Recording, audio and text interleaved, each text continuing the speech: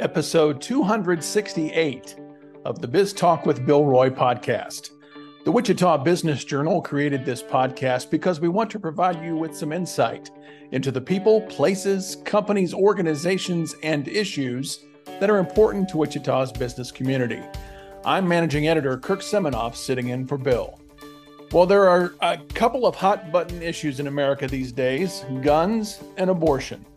In Kansas, the August 2nd special election that will determine whether the legislature can further restrict abortions seems to be as divisive an issue as there's been here in some time. So it's a good time to talk with Damon Young of the Kansas Leadership Center about one small step.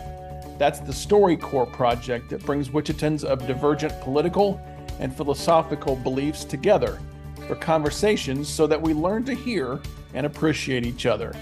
Damon joins me in episode 268. But first, let me tell you about the weekly edition of the Wichita Business Journal. This week's cover story is a look at what could, and emphasize the word could, be Wichita's next national restaurant franchise. Chicken Max wants to follow in the successful footsteps of White Castle, Pizza Hut, and Freddy's in starting in the Air Capital and expanding around the country. Reporter Josh Witt spent time with Chicken Max founder Max Sheets to talk about how the company worked through COVID-19, made some adjustments, and now is ready to move far beyond Wichita. That story begins on page 12. Our list this week is assisted living facilities. See who tops the list and read how these senior centers are still using COVID-19 guidelines to keep residents healthy and safe.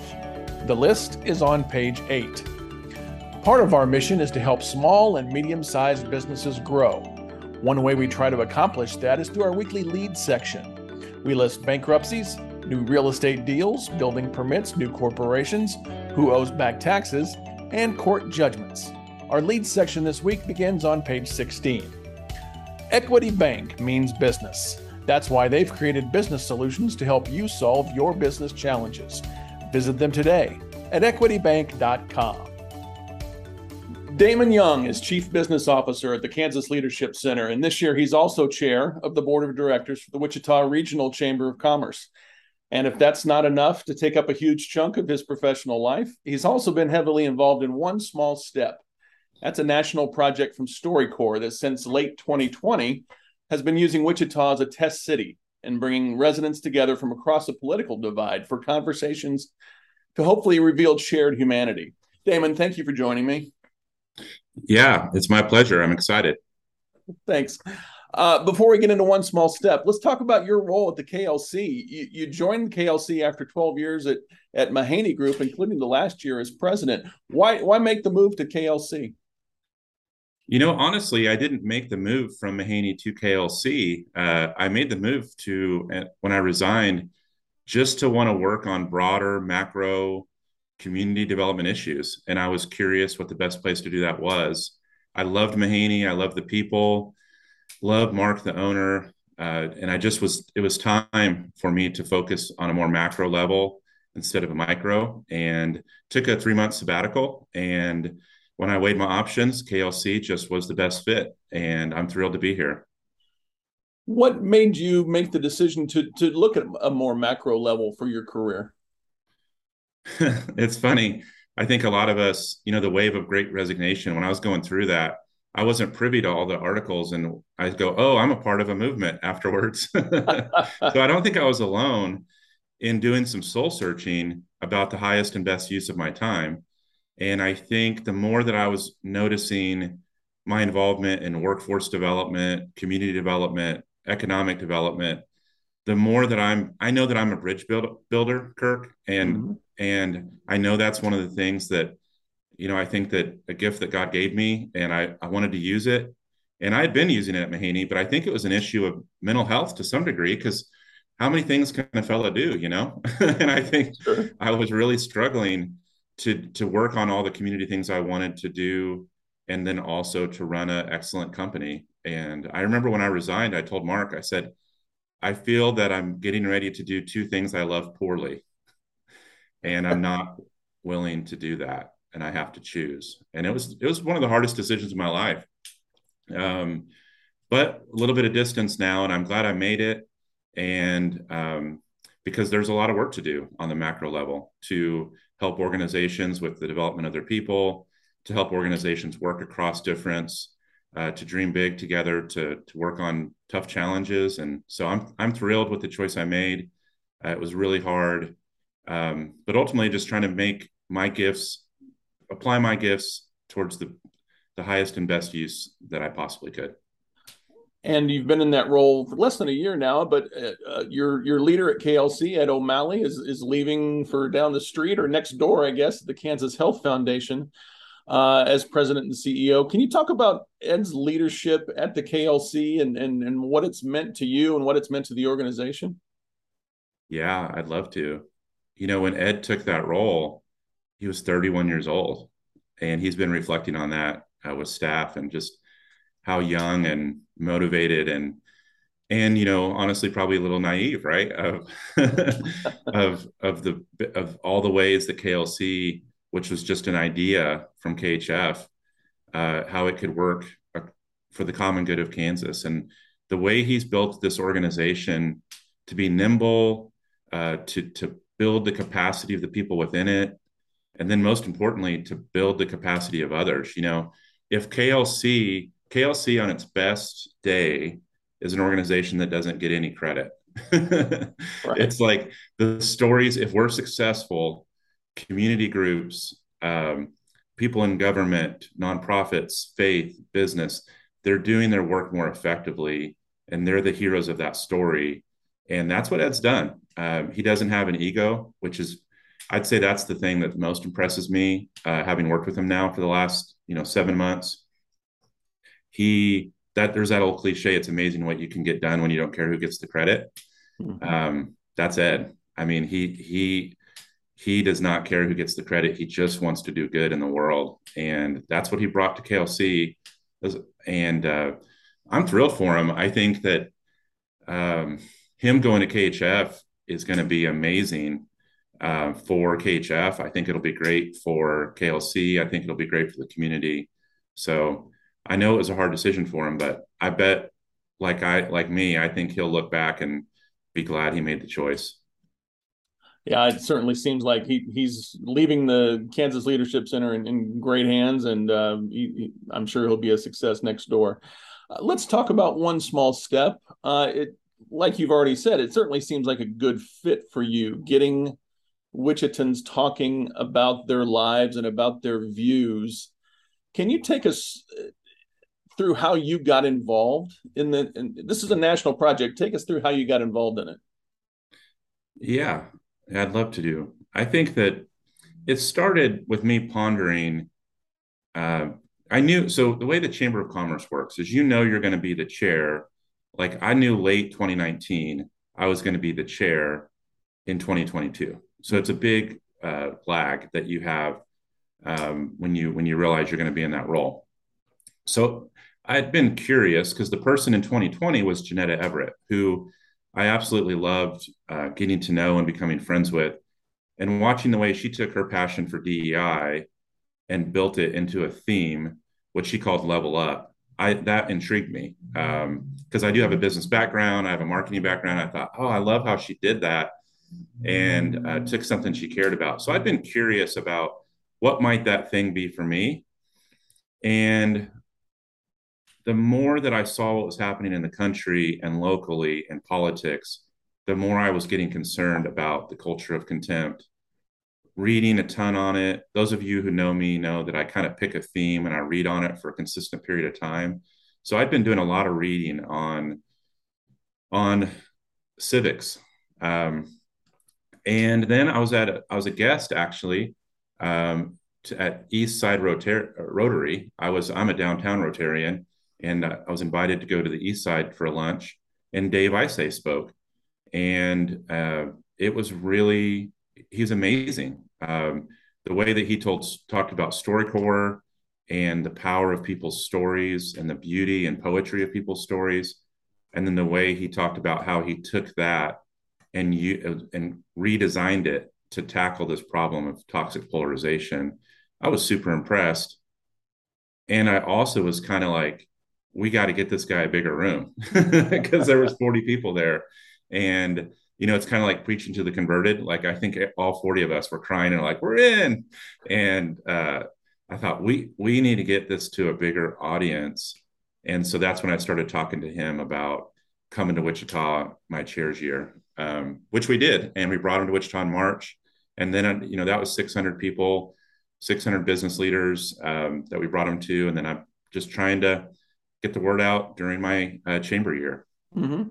Talk about the why of getting involved for you. It seems right up your alley, what this project does.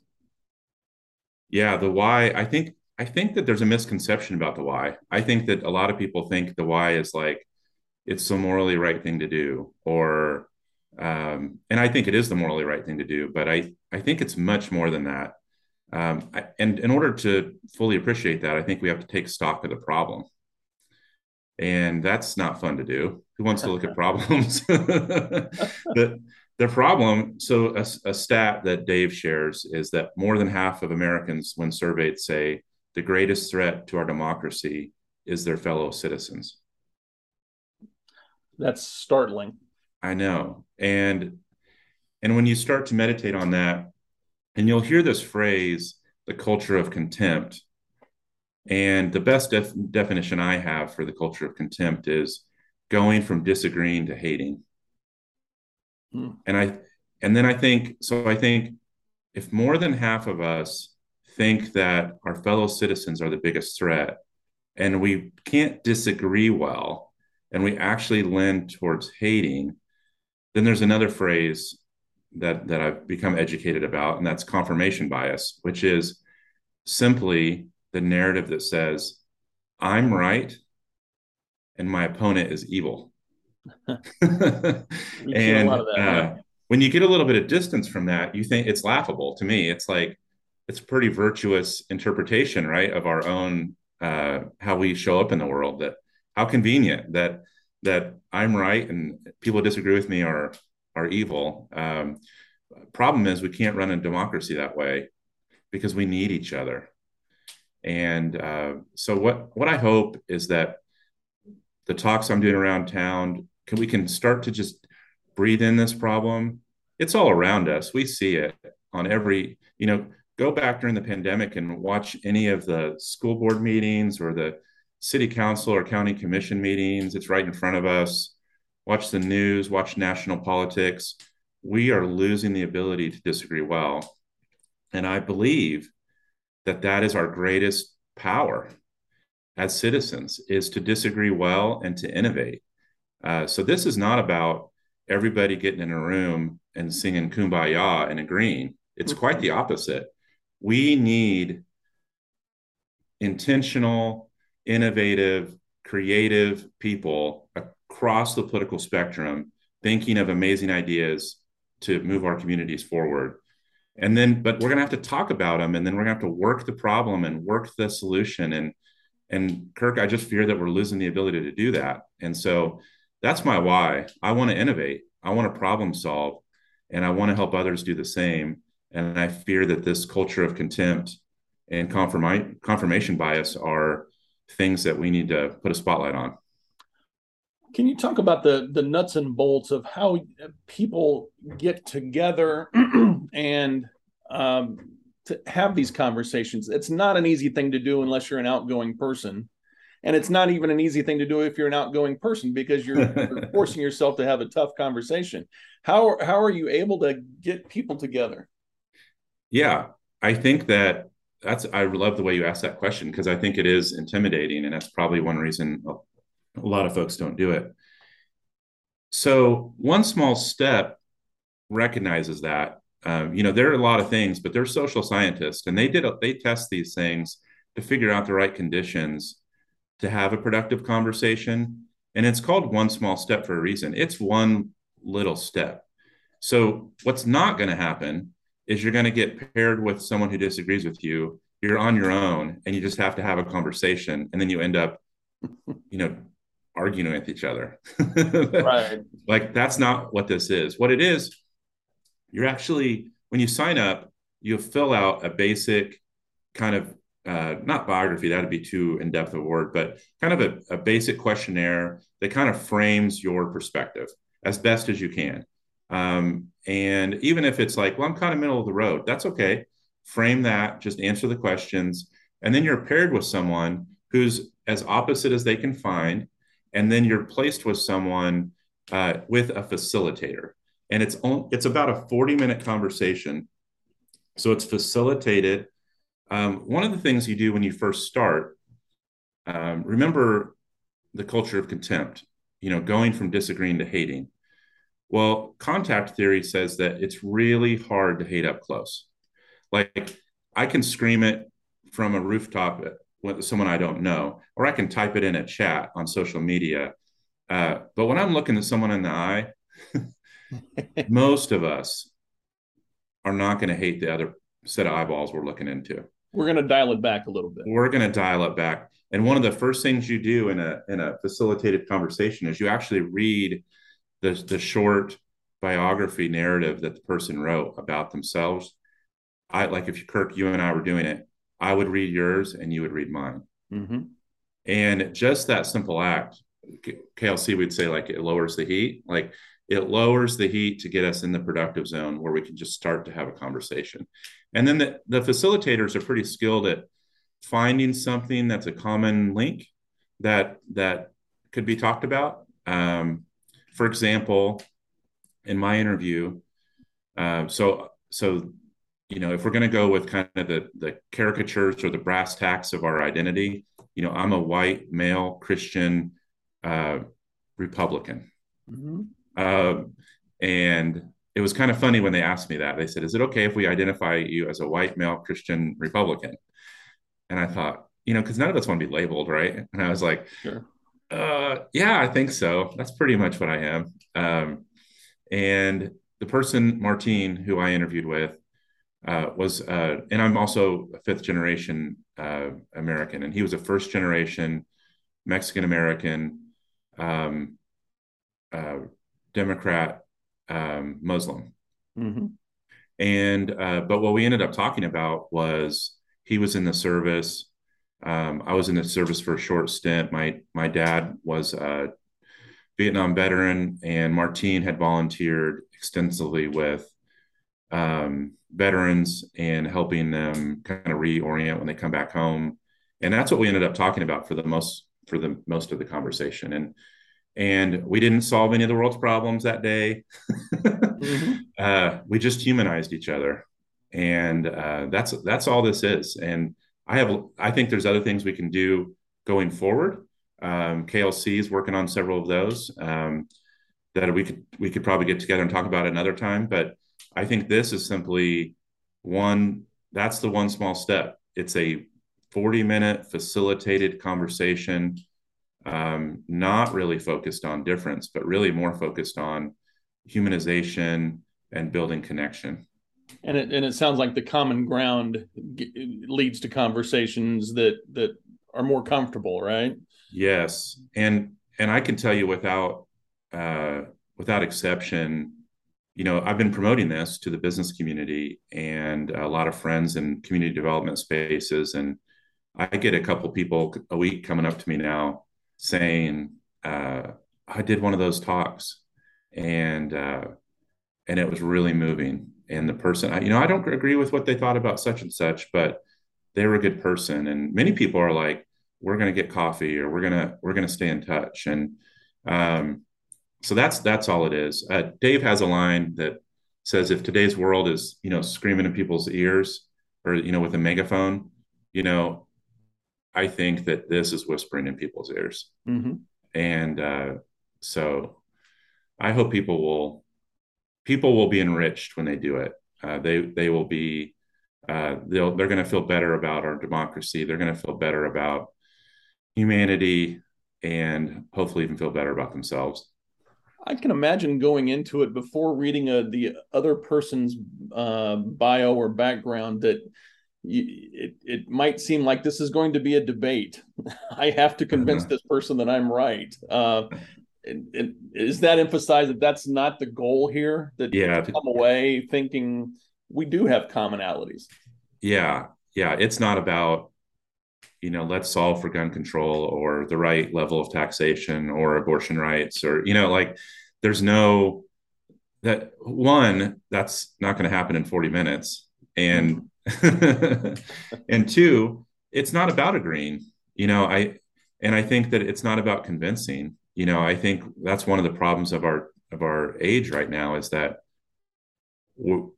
our expectation, if it was to convince, we're going about it in a pretty interesting way.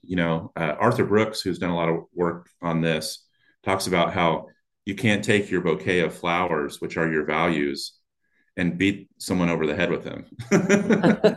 Like, imagine a bouquet of flowers that are my values, and I'm in a conversation with you. I should give those to you as a gift of goodwill. Like, here's my values. You might disagree with me on this issue or that issue, but let me explain my value set and how I got here. And I'm going to give that to you as a gift. And then, over time, we're probably going to be able to have some more in-depth conversations as a society on things that are the tough challenges. But if we take that bouquet of flowers and just throw them at each other, or light them on fire and throw them at each other, or beat each other over the head, like, our values are corrupted, and that's the kind of deep part of all this. Like, who are we? We have as we have a constitutional amendment question on the ballot next month regarding abortion rights. That's as hot button an issue as I can recall in some time at the state level. Does that make these conversations resonate even stronger this summer? I don't know that anybody's actually talking about the question during these conversations, but it kind of reminds you that these are important conversations. Yeah, I think so. I think that I've been reflecting a lot on that. And I think whether we're talking, the two issues I think that are the hottest right now are gun control and abortion. And I think something both those issues have in common is that they're going to require some level of compromise. Right. Like, if you take both those issues in pair and you say, unlimited access, whether it's to abortion or whether it's to a firearm, or unlimited, complete restriction, get away from the politics of where someone stands on the issues, and just those two solutions of unlimited access or complete restriction. The majority of people on both those issues don't think that either of those are the right answer. Right. So, if those are on the two sides and you start to think about how you walk that towards the middle,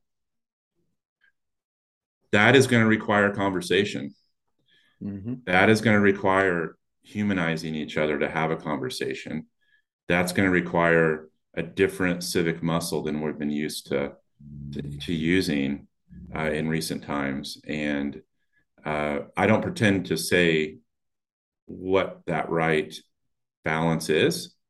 And I know there are some on both sides of those issues, a smaller percentage who actually would want unlimited restriction of either of those things and or complete ban of either of those things.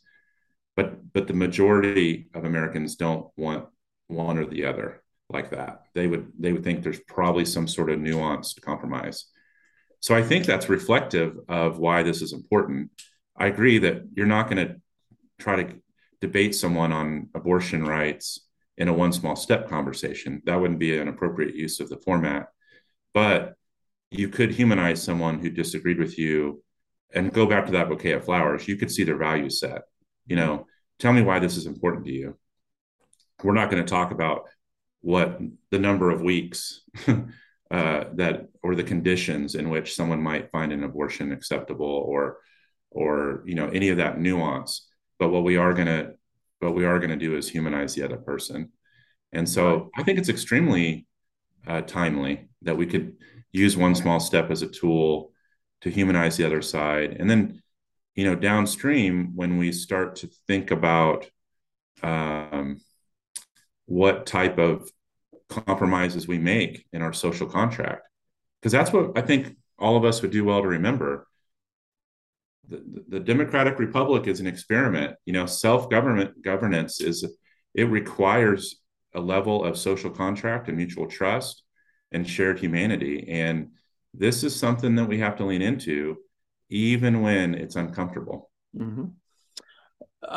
What's the long term? Is there a long term goal for One Small Step in Wichita as far as coming away with takeaways, coming away with conclusions? Is that the goal, or is it just simply to have conversations? I think it's simply to have conversations. I mean, there's a growing ecosystem of different movements around or increased civic education and civic involvement. And I don't know that One Small Steps coalitions might not get into that lane. Um, but initially, it's the same as StoryCorps. Like, you're just capturing a story of a loved one. You know, you're capturing the humanity and beauty in someone's story. This is similar. So I think the goal would be some level of saturation, some level of, if we're one of 4 cities that have been selected as kind of pilot cities, and we're leading the charge. So way to go, Wichitans. But we need to get more people signed up, because it's still, a very small percentage of Wichitans who have done these conversations. So we need to increase access for them, have them be in more unusual places, which One Small Step is willing to do. They could be on college campuses or in high schools or different environments, that we could think of.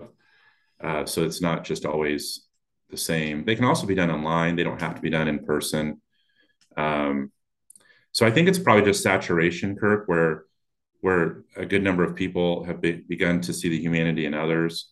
And then I know KLC, we're working on several things and have been, and, along with other people in town like KMUW and like the, Engage ICT and different civic forums for people to have discussions. And we'll continue to do that work and grow that work. But I don't think their ambition is at this point to do much besides introduce people to the humanity of their neighbor. Mm-hmm. And like you mentioned, it's not too late for someone to have a conversation, and we'll put a link to the One Small Step website on our blog that accompanies this podcast, so people can get started that way. You hinted at KLC having some follow-up things going on with One Small Step. Can you talk about that a little bit, or is it kind of in the growing phase? No, I can talk about it. I think that, so the movement, there's a gentleman named Eric Liu who started something. He wrote a book called Becoming America, and I read it back to the when I was reading a lot of books on this topic. And Eric is a very liberal person, much more progressive than I am, but he was casting a vision for enhancing our involvement in our democracy. He puts that quote out there that some of us have heard around. There's a Statue of Liberty on the East Coast. There should be a Statue of Responsibility on the West Coast, because citizenship requires both. And so we've partnered with Eric Liu to do something called Civic Circles. In his original model, they called those Civic Saturdays. Some people may have heard of that. But we're looking at growing 100 civic circles across the state within the KLC network, and without gathering people together, you might say, to take the next step. If One Small Step is the first, to come together and celebrate the country, and celebrate that it is a self-repairing country, that we can make progress on things that are hard, but it requires us to do things together. And so it's a formatted time of reflection, even some beauty, like reading a historical poem or writing, and then talking through an issue, and then having a nuanced conversation about that. So that's something, Civic Circles. I'll give you a link to that too. You could put that on there. It's something that we're excited about, because I do think people are tired of being isolated. I think that the pandemic has lots of after effects, of course, but one of them is the focus on mental health and isolation. And the culture of contempt and confirmation bias certainly lead to more isolation and I think ultimately depression. And so we want people to come out of that cave, if you will, and hang out with their fellow Kansans and reflect on, yes, our country can repair some things and do things better and correct some wrongs, but we can do it, and we can do it together. Well, it's an important topic, and it's like you said, we have been in caves, and whether you've had a little bit of mental health question or a lot during these pandemic times and coming out of it and seeing everything that's involved with that. I have to think these have been valuable conversations for the people who have taken part. Yeah. And Kirk, I want to say one more thing about that, which is to my conservative friends out there, we need more conservatives to sign up. One of the challenges that One Small Step has is that they come from a more progressive liberal background, and their primary vehicle has been KMUW, and that has generally a more moderate and liberal audience. And we need more conservatives to do these, sign up for the conversation, so that, because remember, this is all about pairing, so we need conservatives to let your voice be heard, and show up and show out, that demonstrate, bring your bouquet of flowers into the conversation, and if you get mad that you've been demonized, which we know confirmation bias does that at both sides. So that's a real feeling that you're feeling, probably as well on either side. But speaking to my conservative friends, you're probably feeling kind of demonized sometimes. And this is an opportunity to take a step towards that and demonstrate your values of kindness and generosity and lifting people up and all the things that I know that you believe in. And so we need all Wichitans to sign up, but I just wanted to give that plug to some of my conservative friends that we'd love to hear your voice be represented. Well, let's hope they hear the message, and we'll get the message out there. Damon, thanks so much for joining me. Damon Young of the KLC and the Greater Wichita Regional Chamber of Commerce. We appreciate the time. Yeah, thank you, Kirk. Well, that's it for Biz Talk with Bill Roy this week, episode 268. Check out all our podcast episodes at our Biz Talk with Bill Roy hub. It's at wichitabusinessjournal.com. Thank you for listening and subscribing. Biz Talk with Bill Roy is a production of the Wichita Business Journal. Thanks very much to our sponsor, Equity Bank. Creating the business concept turned out to be the easy part. The challenges that follow is where Equity Bank comes in. Equity Bank was built by entrepreneurs for entrepreneurs. Let them help your business evolve and solve your challenges. Tomorrow is here. Visit them today at equitybank.com/evolve. Be well and be safe. Have a profitable week.